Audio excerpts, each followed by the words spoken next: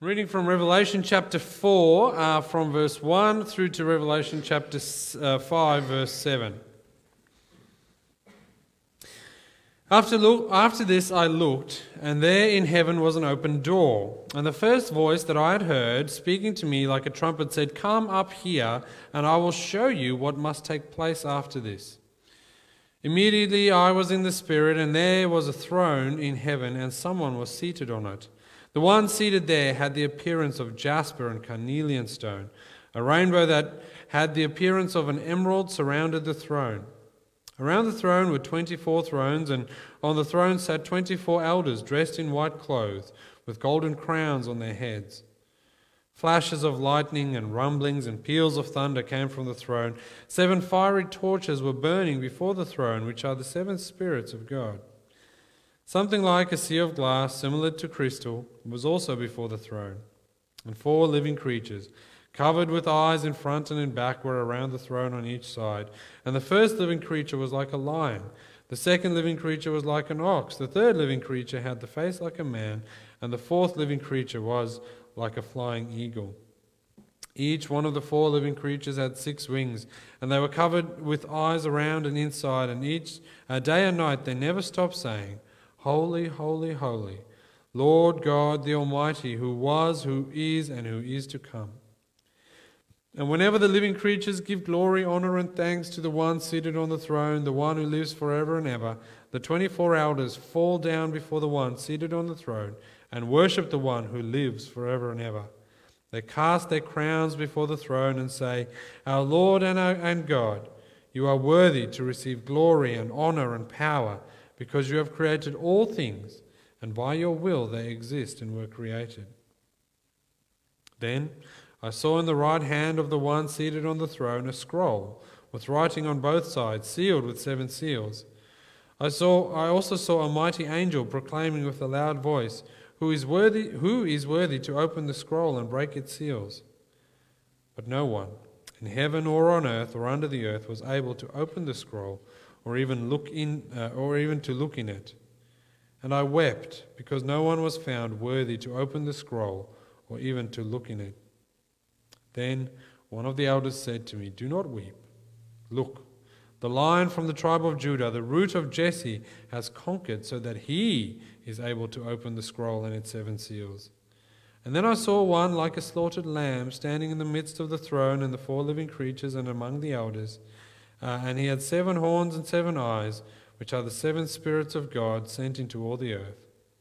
He went and took the scroll out of the right hand of the one seated on the throne. Now this morning we are examining chapter 4 and 5 of Revelation, of the book of Revelation. And I'm conscious of the fact that Herman preached on this same passage a couple of weeks ago, and that's coincidental. I'm hoping I do a good job of this. It's not because I think Herman's done a terrible job and I've got to fix what he said. It's not it at all.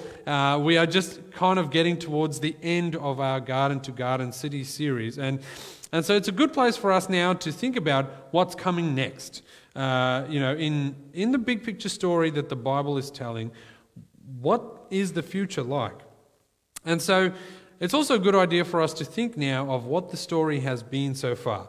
So we know that in the beginning God created the world, He ordered it, it was all very good, and very soon afterwards humans decided that they didn't want to follow God's way, and so sin enters the world through Adam and Eve. And so all of the world was actually broken through that. So sin broke everything. It broke the order in creation. It plunged the world into a kind of spiritual darkness. It broke our own personal relationships with God. We who are created to worship Him couldn't really do that in fullness. But God, recognizing the problem, promises immediately to one day send a solution where this sin problem will no longer be a problem. And so the whole rest of Scripture is about this promised solution. And as we travel through the big picture story, we learn more and more about what the solution's like. God reveals, for example, that it's going to come through Abram's offspring. It's going to be through the people of Israel. And the people of Israel were going to be these bearers of the promise that were supposed to shine out God's light to the world, but they end up failing again and again. And we realize that it's not Israel as a people who are the solution. Maybe it's their mighty leaders. And so we see Moses, and he's this great deliverer that delivers Israel out of slavery in Egypt, but he fails, and it's not him. And it's not the judges that come after him who rule Israel, because they just get worse and worse as time progresses, and they fail. And so the Bible tells us that Israel needs a king, and so maybe it's one of the kings, and the kings come, and even the greatest king of Israel, King David, he fails as well, a man after God's own heart, and yet he also sins greatly. It's not the prophets, because no one listened to them. And one day someone would come who's better than the priests, who also wander their own way. And so ultimately, in the story, Jesus comes and he bursts onto the scene, and he is the Saviour we've been waiting for since Genesis chapter 3. But he wins not as a conquering warrior. He wins ultimately by dying on the cross, taking our sins on his shoulders, and solving our own personal sin problem that we've been carrying since the beginning of the world.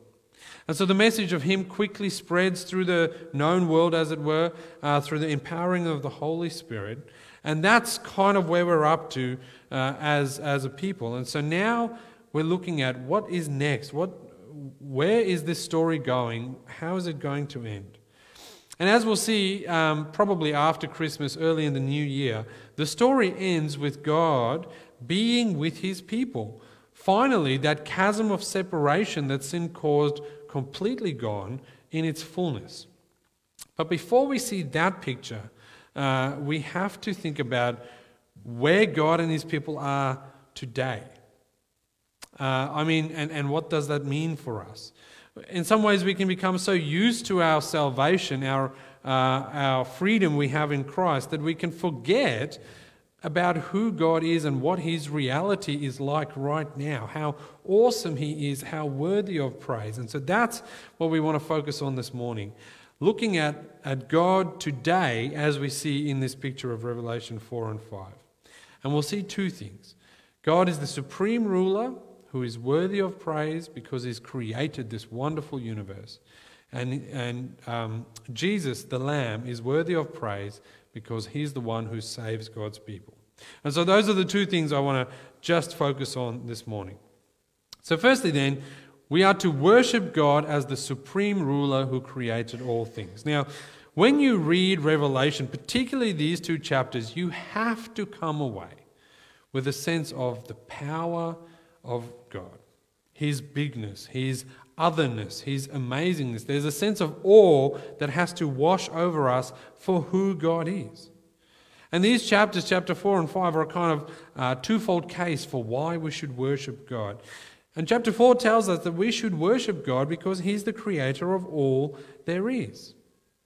And if we are to learn nothing else from today's message, if we take nothing else away, we need to learn at least this: that God is to be worshipped because he created the world and he rules over it.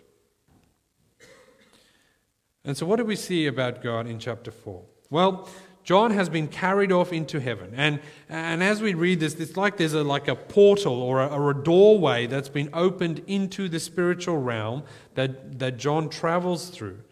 It's not so much that heaven and earth are separated by this physical chasm.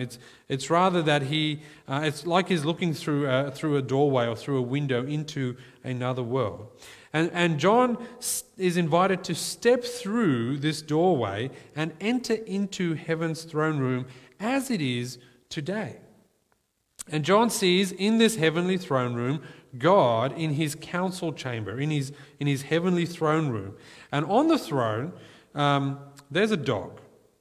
If someone can maybe just take the dog and shut the outside doors or something, that would be good. So like the dog has entered into this throne room, John enters into God's throne room and he steps into this council chamber, and there are these thrones. There are 24 thrones that almost certainly represent the 12 tribes of Israel, the Old Testament people of God, and the 12 tribes of the New Testament Church of God. And so God is sitting there, but there are these sub-thrones around him, which is interesting, isn't it? Because God is the ultimate ruler, but he has given co-rulership with Christ to the Old and the New Testament church of God. Now, these people are the embodiment of a perfected people. They are wearing these white robes, which is a picture that they have been washed clean from their sin. They are pure now, and that's why they can be with God. And they have these crowns on their heads, which show that they are part of the royal priesthood that God has entered his redeemed people into. And God has given them these crowns to rule with him. He has given them, quite literally, their crowning glory. And these people have authority over things. We don't know exactly what those things are, but they have authority over things. And friends, we have to realize that this is the reality of us believers that have died today. That's where we are. If we were dead today, that's where we would be. We are included in that group of people around God's throne. That throne room scene isn't strictly speaking somewhere far in the future. Actually, what we're looking at here is what it's like in God's throne room today. Now, the rest of Revelation lays out what the future ultimately comes. When Jesus comes back and he comes to judge the world, that's what the rest of the book of Revelation talks about. But this passage is about what it's like today in heaven for God's people. And so we'll be looking at that future vision in a little while. But what John sees here is the picture of reality today. And what he sees is that God's redeemed people, his saved people, are really there in heaven with him today, ruling with him. And if we were to die before Jesus comes back, this will be our reality. We will be there with God also. Now, what's it like? We see these other things in the throne room with God's people. There are these four creatures. There's an ox and a human and an eagle and a lion. And this is meant to remind us, if we've got our Old Testament hats on, the book of Ezekiel has a very similar kind of picture of God's throne room. And this is supposed to give us a sense of the fulfillment of God saving his people. So I have to digress here, otherwise this doesn't make sense. So just stick with me. In Ezekiel, Ezekiel is giving prophecy to God's people living in Babylon. So they're in exile. They've been taken away because they've been conquered by the Babylonians. And so God gives Ezekiel this vision that shows them that God is with them in exile, but that he is still there redeeming his people. He's still fighting for them. And he will one day redeem them fully. Now, what's happening here then in John chapter 4 is that we as a reader are meant to understand that what we see here is that God is with his people and he has fulfilled that promise he made back in Ezekiel. We are meant to be reminded that God is with his people still today, whether they are suffering like Ezekiel's people did in Babylon or not. God continues to redeem his people. And these four creatures are a symbol of all that God has created. And so the first is the lion. The lion is the king of the jungle, you know. He's the mighty animal who can destroy you with a smack of his paw. And he represents all the kind of living creatures on earth. The second is the ox, which is the king of the domesticated animals, if you will. And he represents kind of the farming and agrarian society. The ox is the animal that provides food for people and labor and helps them be fed as a farm help. And the third creature is a human being, which is, or like a human being, which is the creature that God has created to rule over the rest of the world. It's the pinnacle of God's creation. And the last creature is the eagle, which is the king of the birds, if you like. We don't tend to, when we write songs like Bette Midler sings, the wind beneath my wings, what we're imagining is a picture of an eagle. She says she can fly higher than an eagle. We don't talk about the vulture as the king of the birds or the cockatoo, It's always the eagle. They are the majestic birds. And so what's happening is that in the throne room is God with his elders, and there are these other creatures around which represent all of creation, all the living things in creation. Having said that, what we're supposed to see is that God has created all of these things. Because, all of these things are worshipping God because he is worthy.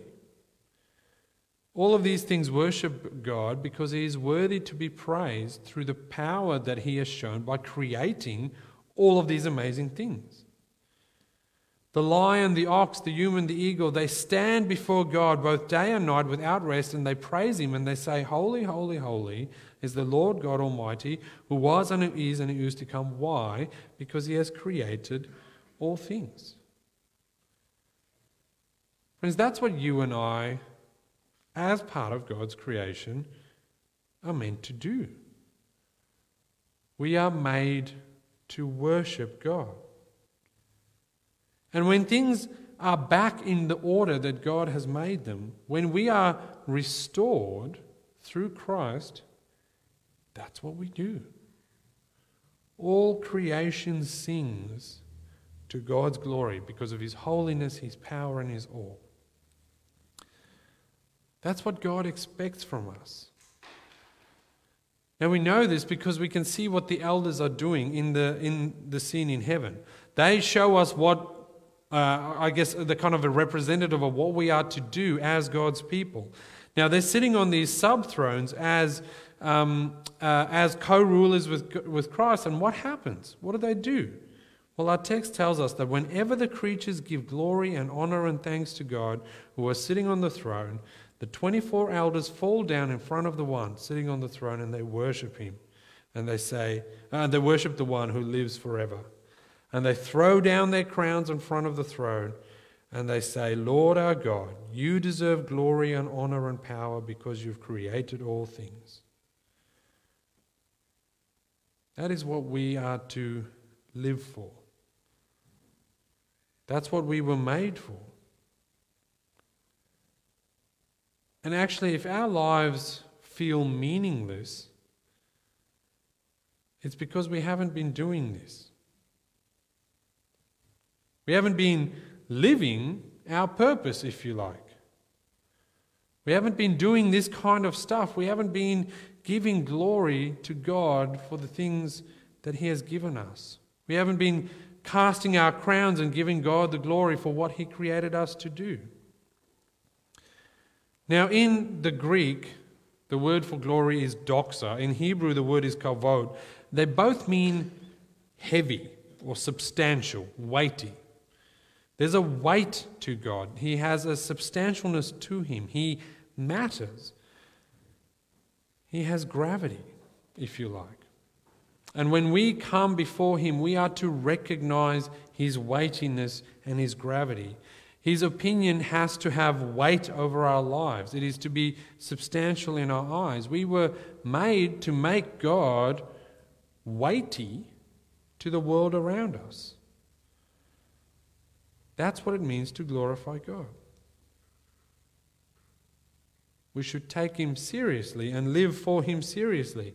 And that's what the elders in this picture actually end up doing.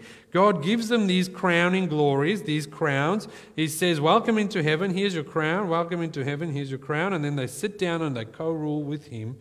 But what do they do with these crowns that he's given them? They throw it down at his feet, saying, "Actually, God, you deserve the glory and the honor and the power, because you created all things." And that applies to us today in this world too. When we think of our crown of glory, what is it? It's our achievements, isn't it? What's your crowning glory? Maybe it's something that makes you stand out in the world. Maybe it's some great accomplishment that you've accomplished. Maybe it's a degree at university or a position you hold in your company, or the sway you hold within the family. A job you can be proud of, that you've applied yourself in some way and succeeded. And these are things that give us glory. But when we come into God's presence as He is, do you see what happens to these things? Our gifts, our achievements, our glories, what happens to them is we throw them down at God's feet. And we say, actually, I'm not worthy, you're worthy. All the things that we have in this life is ultimately a gift from Him anyway. So we throw down our crowns before Him. How well, friend, do you go at throwing your crown before the King? Casting your crown in glory and saying, actually in front of God's glory, this is nothing really, something to be thrown away. I think for most of us it's a little bit difficult because we haven't died and we haven't been completely redeemed yet. We still actually want in and of ourselves that authority, that crown over our own lives. We want to be able to say, look at what I did. It's because of my hard work. I'm so wonderful. We want to be able to say, that actually is my crown and I'm hanging on to it. And that's the problem we've had since the very beginning. That's what Adam and Eve wanted to do. They said, we want to be like God. We want His glory. We want to sit on that throne. We want our glory ourselves. We want the crown. We want it because we want to feel better about ourselves. We actually don't want to live under God's authority. And so how do we deal with that on this side of heaven? How do we actually live in light of God's glory? Well, chapter 5 actually gives us the answer. So we are to worship God because He's the Creator and He's so wonderful and all those sorts of things. But we recognize that that's difficult for us and we actually can't. So how do we do it? Chapter 5 gives us the answer. From verse 1. Then I saw at the right hand of the one seated on the throne a scroll with writing on it on both sides, sealed with 7 seals. And I saw a mighty angel proclaiming with a loud voice, "Who is worthy to open the scroll and break its seals?" But no one in heaven or on earth or under the earth was able to open the scroll or even look into it. And I wept because no one was found worthy to open the scroll or look in it. And then one of the elders said to me, "Do not weep. Look, for the Lion of Judah, from the tribe of Judah, from the root of David, has conquered, and He is able to open the scroll and its 7 seals." And then I saw one like a slaughtered lamb standing in the midst of the throne and the 4 living creatures among the elders. He had 7 horns and 7 eyes, which are the 7 spirits that God sent into the earth. And He went and He took the scroll out of the right hand of the one seated on the throne. So there's something really interesting that happens here in Revelation chapter 5. And what happens is probably one of the most dramatic parts in all of Scripture, certainly in the book of Revelation. So what is it that John sees? God is there, seated on the throne. He has a scroll. Now the scroll is God's secret plan for how to finally and ultimately fix the world. So we've seen part of God's plan already has been to send Jesus to die for the sins of His people, but we live in a now and a not yet time, don't we? The world we are redeemed but not fully. Sin is taken care of but kind of not completely. There's still something to come. And so that's what's on the scroll. How is God finally going to deal with sin? It is God's secret plan for history. God has committed Himself to fixing the sin problem way back in Genesis 3. And because of sin, that plan, we don't know what that is. And so God says, I will redeem it, I will fix them, but we don't quite know what the full picture is like. And so suffering is still in the world, sin is still in the world, disease is still in the world, even though Jesus has come. So how is the world finally going to be solved? That's what's in the scroll. God has promised to send a solution, but no one can be found. Every human being is broken, is sinful. Everyone is part of the problem. No one is worthy to open this scroll and figure out how can this finally bring the world to the right place it's supposed to be in. The strong angel says in a voice, who is ready? Who can open the scroll? God has this perfect plan. It's going to fix the world. It's going to be amazing. But who's worthy to open the scroll? Who of us are without sin? Who is right with God and can stand before Him and unroll His perfect plan? There is no one. No one is worthy to open the scroll. I'm not worthy because I was there in the crowd yelling "Crucify" when Jesus was being crucified, and you're not worthy to open the scroll because you were right back there in the Garden of Eden choosing the fruit instead of choosing God. All of us have a problem. None of us are worthy to open the scroll. So what then? How can the world be fixed? Who can open the scroll? That's the picture. Okay? And so John, understanding the proportions, the gigantic proportions of this tragedy, understanding how tragic and sad it is that the world actually can't be fixed. Because God has a plan. The plan is right there, but no one can open the scroll. What does He do? He bursts into tears. There's a great tragedy. The world needs fixing. We need fixing. The grand story the Bible has been telling needs a conclusion, and everyone who steps forward to come and be the solution fails. Adam and Eve's not worthy. They bring sin into the world. Moses isn't worthy. He wants to glorify himself instead of God. The judges aren't worthy. They're just worse one after the other. King David, a man after God's own heart, he's not worthy because he runs off with a rooftop girl. The scroll has the final solution, and no one is worthy. No one can open it. What a tragedy.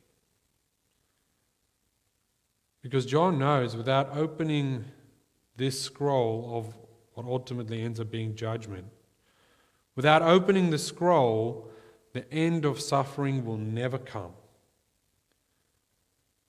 The world will continue to live in this tension of now and not yet, and it moves him to tears. But then one of the elders speaks up and says, "Don't cry, because look, there is one. There is one who is worthy. He is the Lion from the tribe of Judah, from the root of Jesse. He has won the victory. He is the one who can open the scroll and undo the 7 seals. There is one who has walked through life and has not succumbed to sin, who actually hasn't contributed to the problem and caused further death to enter into the world. And here he is. Look." And there was no one who read this in the New Testament times who would have missed what John was saying here. The Lion of Judah, from the root of David. These are terms used exclusively of the Messiah. The great coming King who had been promised and prophesied was finally here. Here is the Lion of Judah, the Messiah who has come to fight a great battle for God's people and to set them free. And so John turns around and he sees, he expects to see a great lion standing there, a great warrior who would defeat evil and finally set the people free. And so he turns to see the lion, and instead of a lion, he sees just a slaughtered lamb. Not a magnificent beast, but a weak little lamb, a slaughtered lamb.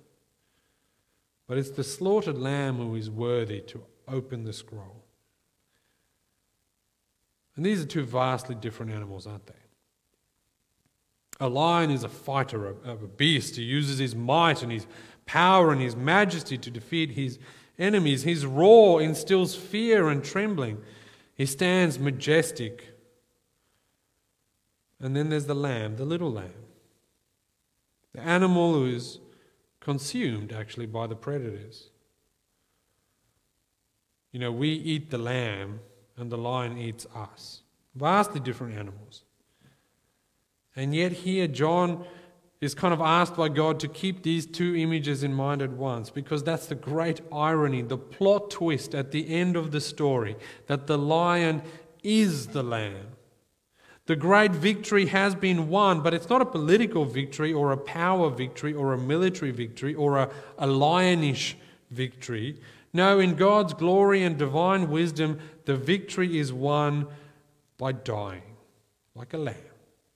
The victory is won by surrender, The victory is one where the one who has all the power and the might and the ability to destroy sacrifices himself and dies instead, like a lamb led to the slaughter.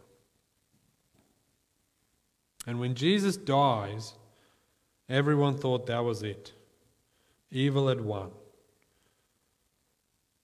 But ultimately it was precisely in losing his life, in paying the price for death, even though he has lived a life free from sin, even though he's worthy of opening the scroll, he loses his life. It's precisely because he chooses to do that Jesus wins the war. He loses the battle, but wins the war. And that, friends, is why we cast our crowns. We throw them in front of the throne. The more we are captured by that picture, the more we understand that the lion is the lamb, the more we understand what Jesus has done on the cross, the less we want to keep our crowns for ourselves and fight the battle for ourselves, because Jesus is the one who is worthy to open the scroll. And so then how do we respond? Having seen that, how do we respond? How do we relate to the fact that Jesus is the one who is worthy? Well, actually, the next 3 verses give us the answer. In verse 11, which we haven't read, it says, "Then I looked and I heard the voice of many angels around the throne, and also of the living creatures and the elders, and their number was countless thousands, plus thousands of thousands. They said with a loud voice, 'Worthy is the Lamb who was slaughtered to receive power and riches and wisdom and strength and honor and glory and blessing.' And I heard every creature in heaven and on earth and under the earth and on the sea and everything in them say, 'Blessing and honor and glory and power be to the one seated on the throne and to the Lamb forever and ever.' And the 4 living creatures said, 'Amen,' and the elders fell down and worshipped him." That is our response. When we see that the lion is the lamb, that ultimately this is our reality, not just in the future, but actually today, then we will cast our crowns in front of him and say, with our friends in heaven, "Worthy is the Lamb who was slain to receive honor and power and glory forever and ever." Will you come and bow down and worship him? Let's pray.